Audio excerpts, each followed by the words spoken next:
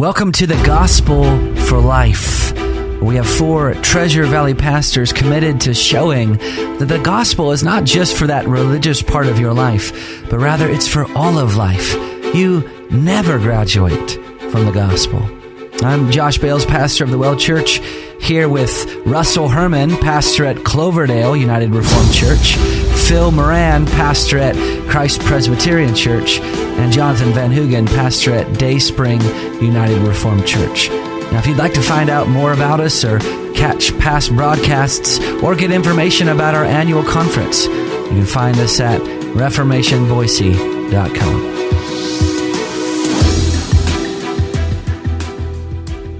From the recent Reformation Boise conference, here is Dr. Anthony Selvaggio.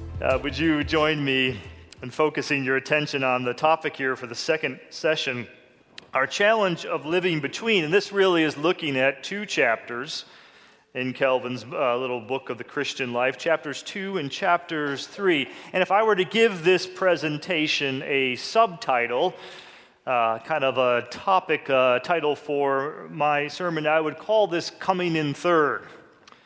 Coming in Third. So will you focus your hearts and your minds as we look at Holy Scripture? Matthew chapter 22, verses 34 through 40 will be the text that I'll be reflecting on as we look at this topic this evening. Hear now the word of the Lord. Matthew chapter 22, verse 34. But when the Pharisees heard that he had silenced the Sadducees, they gathered together, and one of them, a lawyer, asked him a question to test him. "Teacher, which is the greatest commandment in the law?"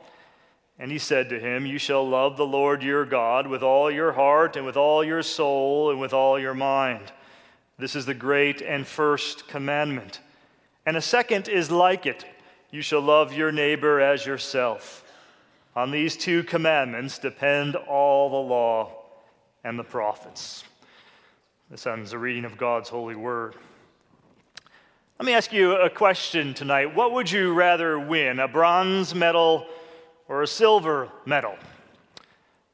I'm guessing most of you would say, well, I'd rather win a silver medal, right? You came in second place rather than third. What if I asked you, though, what would make you happier as an athlete, winning a bronze or winning a silver? Interestingly enough, more athletes are happy if they win a bronze medal rather than a silver medal. Do you know why that is? It's because the person who wins the silver medal thinks to himself or herself, "I almost did it. I almost won the gold." And they go through their mind and think of the little thing they could have done differently that would have earned them that gold medal. But the bronze medalist, on the other hand, is comparing himself or herself to all those who got nothing at all, and they are more happy because of that reality. As Stanford management professor Bob Sutton put it, he said, "Silver medalists see themselves as the first loser, while bronze medalists see themselves as the last winner." There's some truth to that, right? Now, what does that have to do with my text and our topic this evening? What do Olympic medals have to do with that? Well, in this text, Jesus is really answering a question regarding what is the greatest commandment, and he answers it kind of in a ranking, if you will, kind of like offering medals of what is the greatest commandment. What is the gold medal commandment? Jesus says the first and greatest commandment is you shall love the Lord your God with all your heart, with all your soul, and with all your mind. And then Jesus gives the silver medal commandment. He gives what one is second greatest, and he says the second is like it, you shall love your neighbor as yourself. So the medal rankings, according to Jesus, is that God comes first, neighbor, others come second, and by inference and implication, you and me, the I, the self, wins the bronze. We come in third place. And this profound principle that we win the bronze connects our text to our topic of the challenge of living in between, because learning to come in third is really the heart of that challenge. It's all about self-denial. This is how Calvin starts off chapter 2. He says, this is it, okay? This is the first step in the Christian life. Let then, Calvin says, our first step be to abandon ourselves.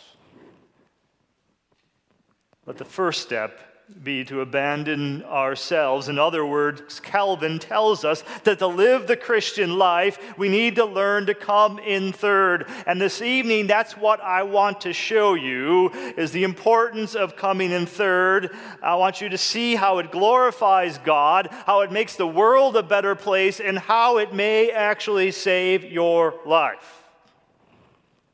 Save yourself. I want you to see the benefits of coming in third. So this evening, a very simple outline to my presentation, very simple. I want to first look at the problem we're dealing with, then secondly, the solution to that problem, and thirdly and finally, the benefits of solving that problem. The problem, the solution, the benefits. Very simple outline. Let's begin with the problem, and the problem is narcissism. The problem is we love ourselves too much. Many years ago, there was this guy, and he was pretty special. He was good looking, and he knew it. He was the type of guy that Shania Twain sang about in that song, That Don't Impress Me Much.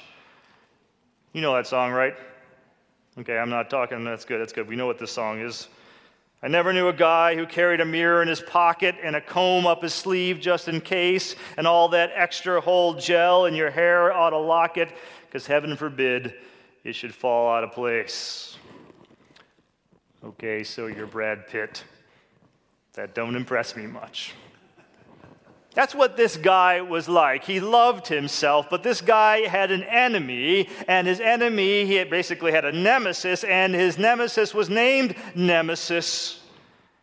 And the nemesis was looking for a way to get this pretty dude and take him down, and he took him to a pool of water, and when our guy saw his reflection in the water, he could not look away, and he stared there until he died. Stared at his own image. Of course, this was narcissism, where we get that word narcissism from. We all have this problem. We are all narcissists. We love and admire ourselves too much. And this is what Calvin says. He puts it this way: everyone flatters himself and carries, as it were, a kingdom in his breast. And you don't have to teach people to do this, right? You don't have to teach people to be narcissists. We're born that way. We're born loving ourselves. Again, Calvin makes this point in chapter 2. Our very nature inclines us towards self-love. We're inclined that way. We don't have to walk uphill. It's how we're inclined to love ourselves. And our culture only serves to help us with this, right? By fixating us, whether it's through the media, through advertising. It encourages us and enables us to gratify ourselves and to turn selfishness really into a virtue.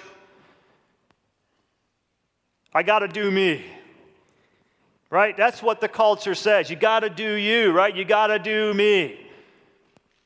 The culture only enhances it. Paul spoke about this. He predicted this, if you will, in 2 Timothy chapter 3, verses 1 through 5. But understand this, Paul writes, that in the last days there will come times of difficulty, for people will be lovers of self. Lovers of money, proud, arrogant, abusive, disobedient to their parents, ungrateful, unholy, heartless, unappeasable, slanderous, without self-control, brutal, not loving good, treacherous, reckless, swollen with conceit, lovers of pleasure rather than lovers of God, having the appearance of godliness but denying its power. Avoid such people, for people will be lovers of self. What's the problem? The problem is we think we should come in first, that we deserve the gold medal. Our problem is that we love ourselves too much. We are standing and staring into the pool of our own reflection, and it is literally killing us. That's our problem. We're narcissists. Now, don't get me wrong in this, because there's a danger in thinking about what I'll be talking about tonight. I am not talking about self-loathing. I'm not talking about some hatred of yourself. When I'm talking about tonight in this topic is this kind of dealing with this destructive self-absorption that we have, that Calvin is trying to get us to focus on as the very first step and really the biggest challenge of the Christian life. This prioritizing of ourselves above God and above others. Self-love is the problem. It's the challenge. And the solution, point number 2, the solution to this. Now, hold on. You want to write this down. Okay, I've got the solution for you. Wait for it. It's Jesus. It's that Sunday school answer.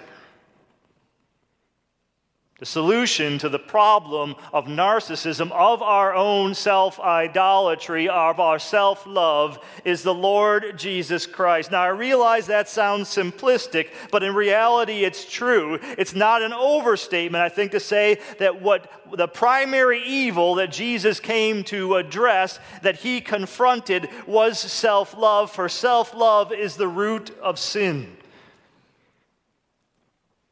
Self-love leads to self-indulgence, self-deception, self-destruction. And Jesus came and faced that head on. And the way he did it, the way he attacked narcissism, was through humility.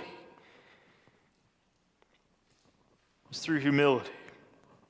And we see this in the life of our Lord. We see this humility in his teachings. We see it in his life. Consider the teachings of our Lord. In his first sermon, in the Sermon on the Mount, "Blessed are the poor in spirit, for theirs is the kingdom of heaven." As the Message translates this, I don't often quote it, but I think it gets it right here. You're blessed when you're at the end of your rope with less of you. There's more of God and his rule. When his disciples were arguing who would be the greatest in the kingdom, Jesus responded, and calling to him a child, he put him in the midst of them and said, "Truly I say to you, unless you turn and become like children, you will never enter the kingdom of heaven. Whoever humbles himself like this child is the greatest in the kingdom of heaven." Humility. In Luke 14, in a parable about hospitality and taking the seat of honor at dinner, Jesus reminded people of a very important principle. He said in Luke 14:11, "For everyone who exalts himself will be humbled, and he who humbles himself will be exalted." This is peppered throughout the teachings of our Lord. Humility. Humility. And we see it, of course, in the life of our Lord as well. His life can be properly described, as it is in the confessional documents, as the humiliation of our Lord. His entire life, from being born of a woman to being born in a manger, of being taking on to himself the eternal Son of God, taking on to himself human flesh. The mockery of his arrest, his trial, his public humiliation, his nakedness, the cross bearing itself, the entire ministry of Jesus Christ is an object lesson in humility. More with Dr. Anthony Selvaggio from the Reformation Boise Conference on Monday.